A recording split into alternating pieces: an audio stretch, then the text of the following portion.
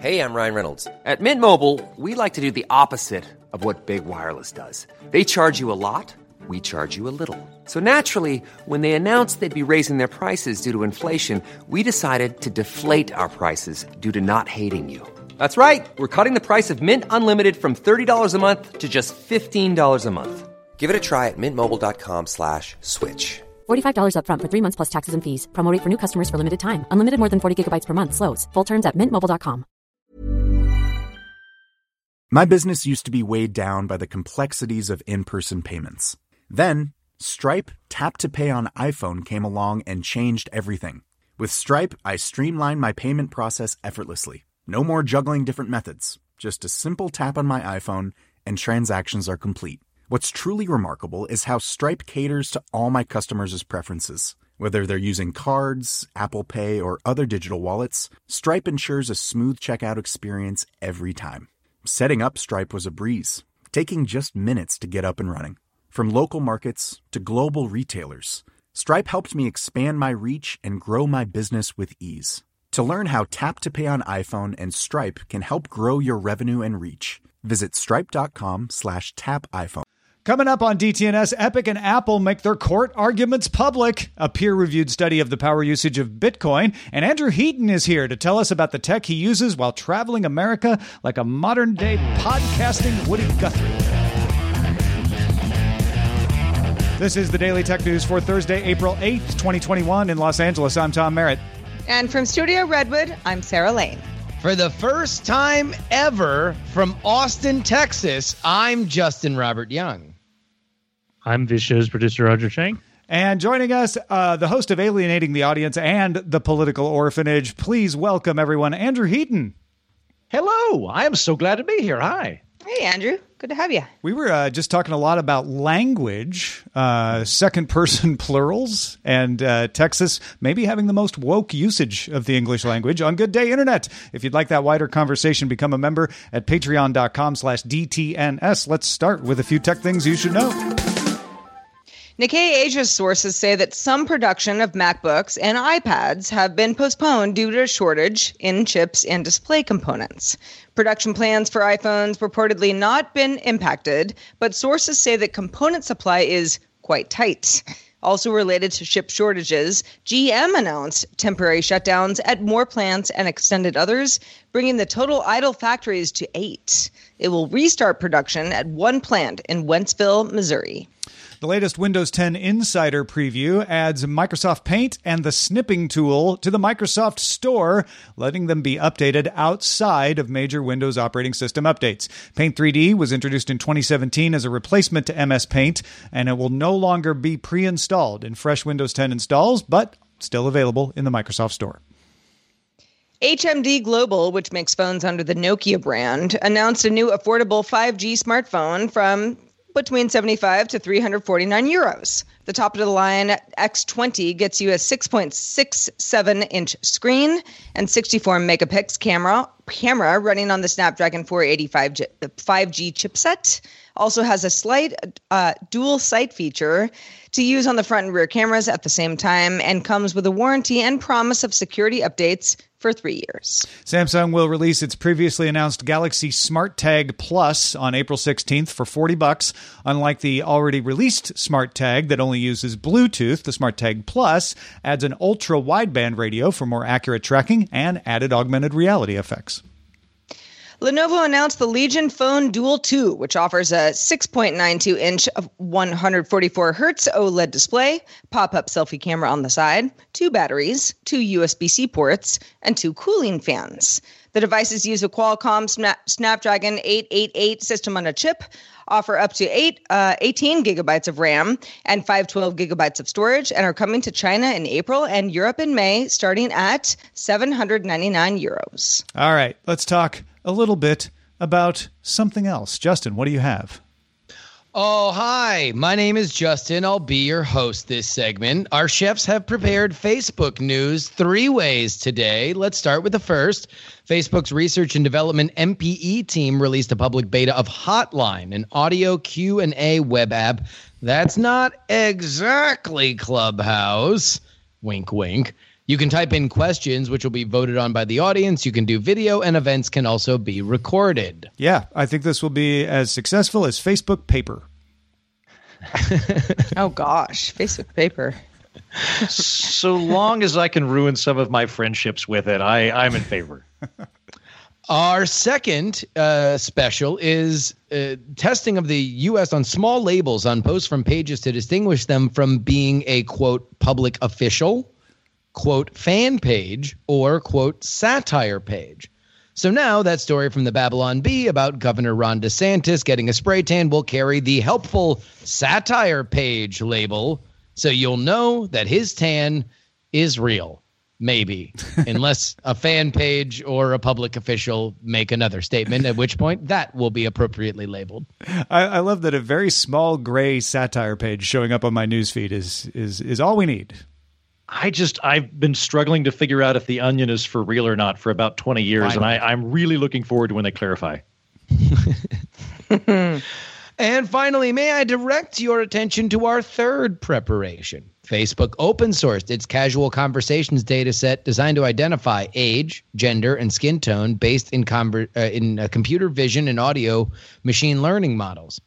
This data set includes 45,186 videos from more than 3,011 paid participants who provided their age and gender. Skin tone were measured on the Fitzpatrick scale by trained annotators from a range of backgrounds in Atlanta, Houston, Miami, New Orleans, and Richmond. You can have your ML algorithm make its best attempt to identify age, gender, and skin tone, and then compare it to what the participants actually said about themselves. Yeah, this will be great for combating bias. No joke here. This is a good way to say, like, hey, let's make a data set you can use to double check your machine learning algorithm to see how it does against what people actually say about themselves, or with skin tone, what people who are paid to know about this actually say about what that tone should look at, which is it's a good way to fine tune a model. It is a good way to fine tune a model, although I do have questions about exactly whether or not it will fight bias in the way that we have defined it in machine learning and AI. Ultimately, no matter what, that's going to come to, even if you have the most accurate machine learning algorithm, the application of what you look to do with that will oftentimes, for the end user, be what defines the bias. So whether or not you've got a perfectly running machine, if you're directing it in a way that might not hew with where your customer base is, then I think we're still going to have this larger AI ML conversation. Yeah, I mean, you're not going to get rid of all bias. That's right. But this is at least a step towards getting rid of it at the beginning of the process. I have to say, going back to the hotline beta, which is, again, as you mentioned, Justin, not exactly Clubhouse. It's more of a Q&A, but an audio app that obviously the company is hoping will catch on. And everyone who's hanging out on Facebook will start to use this as well. I am interested in this, actually. I mean, it's kind of more of a Quora thing, I feel like, than anything else. In the sense of, hey, I've got this question, HiveMind, help me get some answers. I will be interested to see how many people want to use this. The question isn't, is it a good idea? The question is, do we want to go to Facebook for it? And that ultimately is the larger thing, right? Yeah, look, Facebook, for my money, has the best messenger app, the best text app. It's faster and more responsive than Instagram or DMs or in a lot of ways SMS and iOS messages. I am loath to check it. When I check it, I want to get out of it, like as if it's a haunted house, and very Why do you feel slowly. that way if it's so good? Because I don't want to be in Facebook's ecosystem. The second that I spend every second that I spend there, I feel like that I'm not just trying to keep the self-confidence of my friends and family high by liking the posts of their children. Like that's what I want to do. I want to give them that, and then I want to leave as fast as possible. I briefly hired a personal assistant at one of those outsourcing international companies to go through my Facebook feed and send me an email of all of the news involving my relatives so I could just read that rather than go on Facebook. And then that person got tired of doing it and quit, and I haven't bothered coming back. I was like, I'm done. I check the messenger periodically, but otherwise I'm off. Yeah. As far as Hotline goes, Clubhouse's advantage is you don't have to look at each other, right? It's easy. Nope. You just turn it on. So adding video, I don't know. Previously on Epic versus Apple, Epic tried to add a way to pay for things in Fortnite that didn't use Apple's iOS payment systems. Apple kicked Fortnite out of the Apple Store for violating its policy, and then Epic filed a civil antitrust suit against Apple. That all happened back in August. Thursday, Apple and Epic's findings of fact and conclusions, aka discovery, became public, which gives us a look at what to expect from each side of the trial once the arguments begin. Apple is going to argue that the, quote, vast majority of apps on its App Store are free to download, and Apple makes nothing off them. So they need to make a little bit of money off the people who do charge. And as for that 30% commission Apple takes from those that they do charge, it points out Epic made $700 million off Fortnite on iOS, and that Epic pays similar fees on the other platforms it's on. Also, Apple will claim it competes with Google Play, Microsoft Store, PlayStation Store. They're going to say, hey, there's lots of competition for us out there. Apple points out that some other app stores don't even let you synchronize your in-game purchases between different platforms. But Apple's key argument is going to be, quote, Apple has no monopoly or market power in the relevant product market for game app transactions. That's really what it's going to hinge on. Epic is going to argue that iOS is a key market and that Apple works to make sure its customers can only be reached there. They want to redefine the market as Apple's customers. Epic has found some pretty salacious conversations and emails in discovery, quoting an agenda for a 2010 executive meeting where Steve Jobs says he wants to, quote, tie all of our products together so Apple further locks customers into its ecosystem.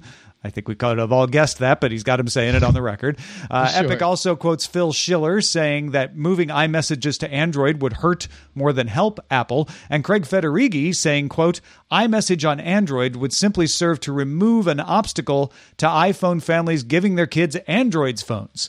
Now, if you're like, wait, what does Message have to do with this? That's just an example of Apple's lock-in thinking that Epic is going to try to demonstrate.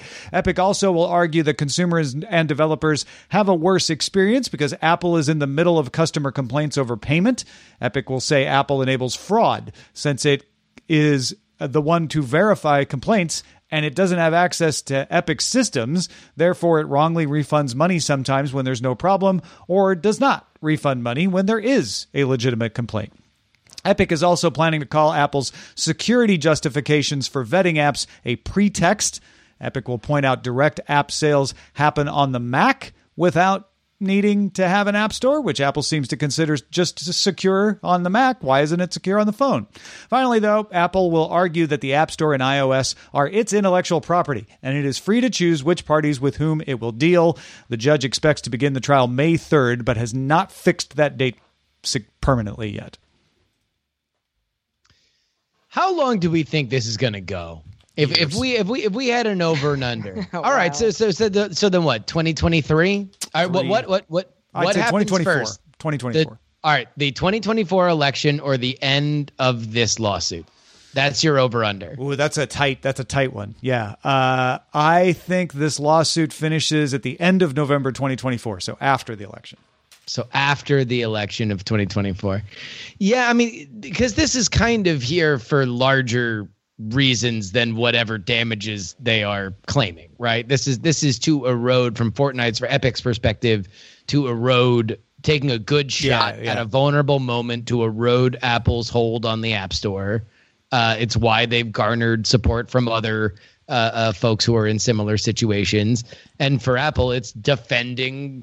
They're going to keep this money train rolling as long as they possibly can, because it's likely to be a split decision. The judge has indicated she's sympathetic to booting Fortnite out for not following the rules, but she thinks Apple went too far suspending Epic's developer account.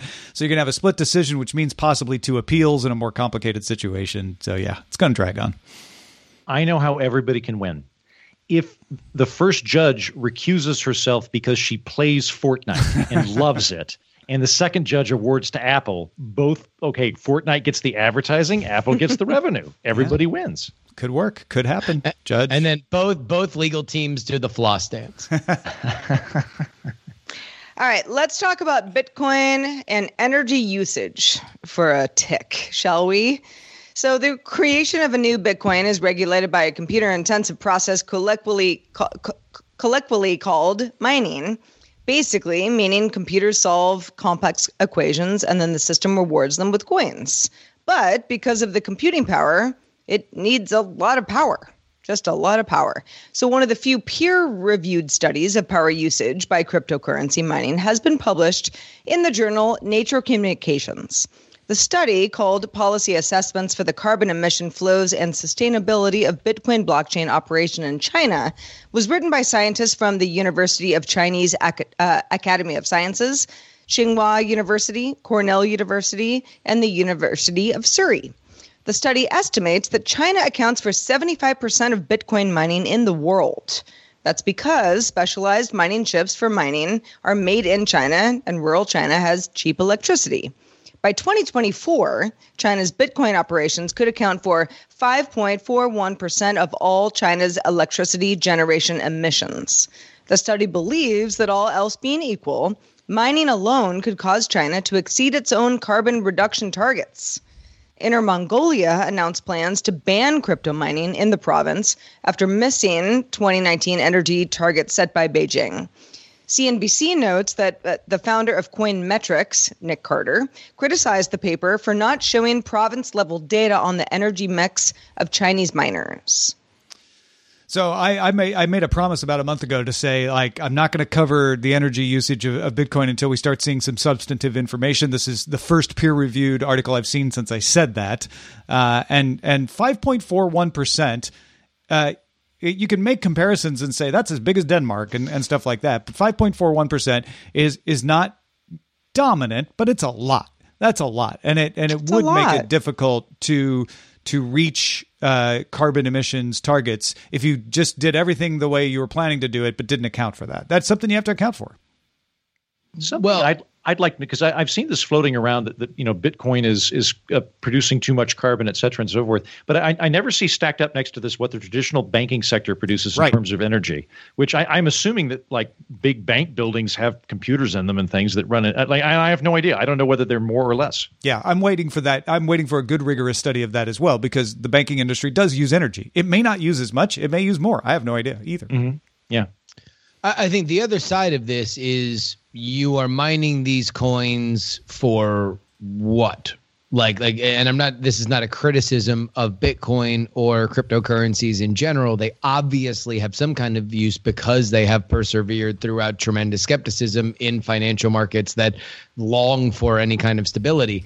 However, we don't know exactly what it's going to be in the next 10 years. We don't know whether it's going to be king currency. We don't know whether it's going to be something so niche because some calamity befalls it. So while I am sympathetic to the idea of, all right, if we just keep drawing this line at this trajectory, it's going to hit 5% of all electricity usage in China. I still feel like this, beyond the general idea that, yes, indeed, mining Bitcoin costs a lot of energy. I don't know really what this tells us. Yeah, there's a lot of other factors that need to be incorporated, and I don't fault this paper for not incorporating them. This paper is one piece of information in evaluating that, and we need a lot more, and I'm hoping we get those. Speaking of using energy, NFTs, they use the cryptocurrency. A lot of people criticize NFTs because, I don't know, maybe they use a lot of energy too. Roger Chang writes a column on our Patreon every week about stuff. And this week, his Patreon covers several things to consider before you dive into NFTs, including that energy usage situation. If you want to get that column, become a patron. It's only a couple bucks a month. Patreon.com/DTNS.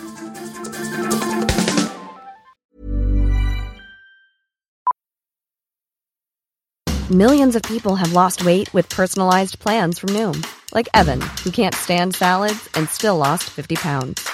Salads generally for most people are the easy button, right?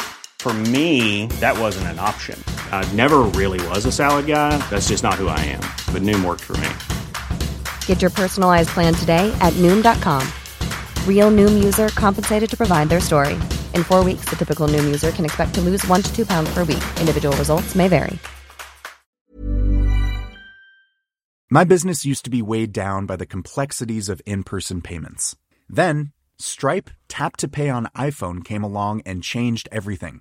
With Stripe, I streamlined my payment process effortlessly. No more juggling different methods. Just a simple tap on my iPhone and transactions are complete. What's truly remarkable is how Stripe caters to all my customers' preferences. Whether they're using cards, Apple Pay, or other digital wallets, Stripe ensures a smooth checkout experience every time.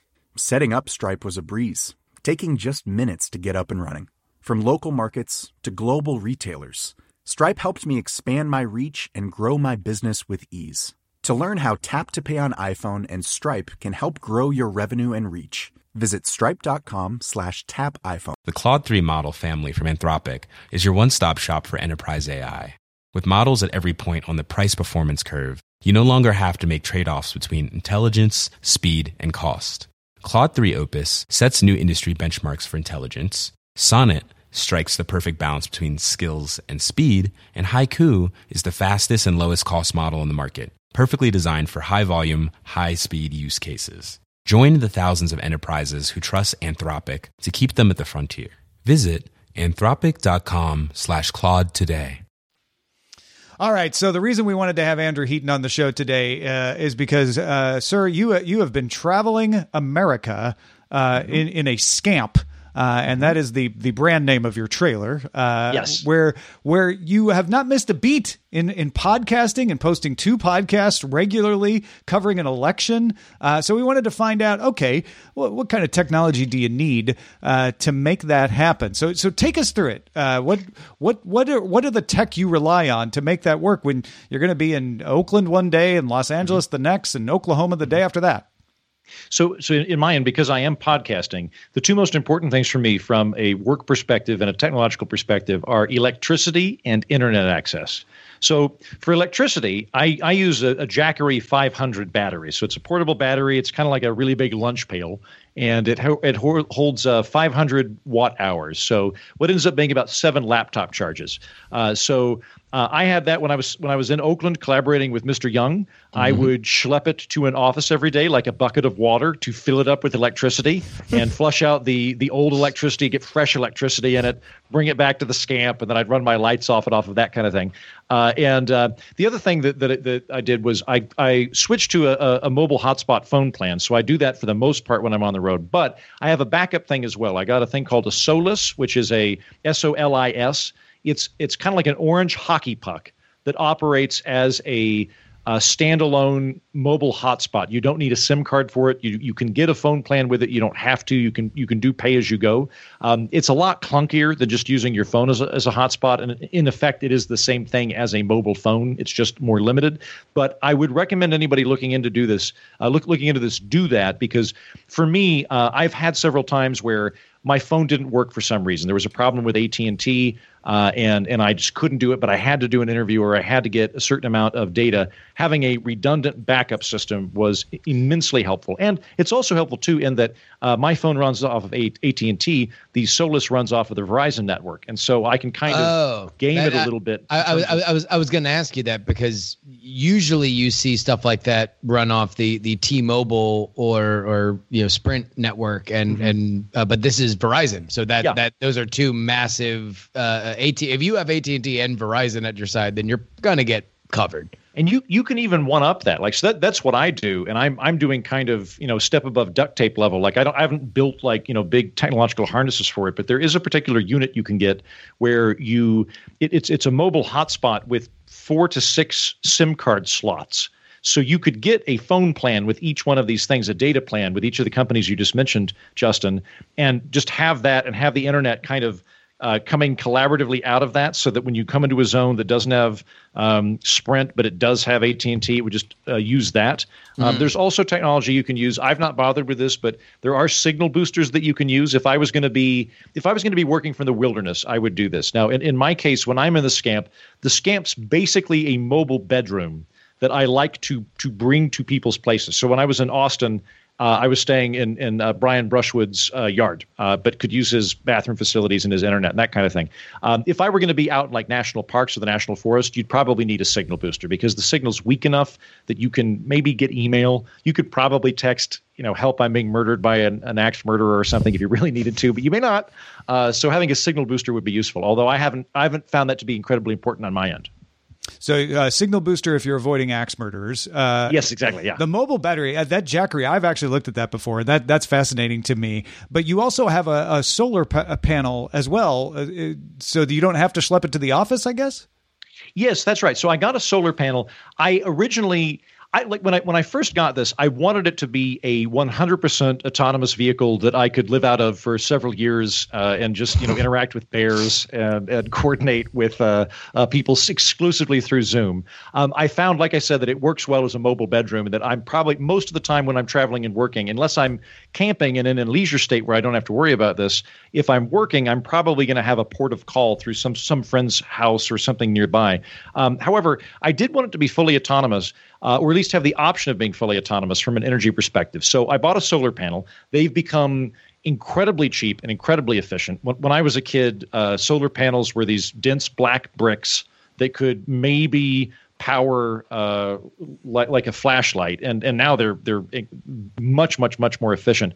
I was going to originally drill holes into the roof of the Scamp, and I was going to put it on top and then caulk it and seal it and all of that so that it would just have a perpetual solar panel feeding into the Jackery. I elected not to do that, not because it would have been problematic from a technological perspective or an energy perspective. It would be much better that way. I didn't do that because the Scamp does tend to heat up, and I hate all temperatures above 80 degrees, and I hate all humidity above 20%. And so I didn't want to force myself into a situation where if I was going to be outdoors for a long period of time, I'd have to park the Scamp in the sun. So I ended up keeping the solar panel mobile. I have a long cord that I can use with it. And so if I want to park under a tree, I can leave the solar panel out somewhere else. The other benefit to that is that solar panels become far more effective when you're able to adjust the angle that they're at, maybe 40 to 60% more efficient if you can tilt it and angle it. So theoretically, if I were out camping but working and I wanted to recharge that Jackery, I could say set it up in the morning in one particular location and then after lunch move it to the other side of the Scamp. And the only issue would be security if somebody wanted to steal it. Gotcha. Well, folks, we'll have links to all the products that Heaton is talking about in our show notes at dailytechnewsshow.com, including a couple of the things he uses for podcasting. Well, Andrew, with your Scamp, I don't know how many robots you have already, but Boston Dynamics robotic dog Spot was one of several robots tested by the French Army during training sessions at a military school in the country. Both The Verge and France West both reported that Spot was used during a 2-day training session with the intention of, quote, measuring the added value of robots in combat action, according to school commandant Jean-Baptiste Cavalier. The goal was to help students start thinking about how robots might be deployed in future combat situations. The students designed 3 offensive and defensive missions, Spot being used for mostly reconnaissance. The students worked first without and then with the help of the robots. Spot wasn't the only robot in testing, by the way. Other bots deployed included a remote-controlled vehicle called Optio X20, which has a cannon. Barracuda is another, an armor-plated wheel drone designed to provide cover to advancing soldiers. So it's Spot and others. Also important to note, Spot Root was provided by European distributor Shark Robotics and Nexter Group. Boston Dynamics had no knowledge of it. And the terms of use for Spot prohibit using it to harm or intimidate any person or animal as a weapon or to enable any weapon. Wait, so it's like a Mennonite robot? Like it's a pacifist robot? They have so they can use it to like tow an old-timey carriage full of 6 soldiers? But yes. They can't use it to shoot stuff. They can have it look around the corner and see if there's a sniper up there. But yeah, you can't put a gun in it. You can be a conscientious objector robot. This is more like when you really shouldn't be using the official enterprise level version of Microsoft Word because you should be paying for that. As far as Boston Dynamics goes, if you want to use these robots to kill people, that's going to be a price on the package beyond the one that's just there to drag your... you joke. Boston Dynamics is trying to fight that perception right now. They're very much like, no, we don't want these to be used for war. Used to save lives, sure. Yes. But yes, no, we really, really don't want you putting guns in the hands of Spot. Yet.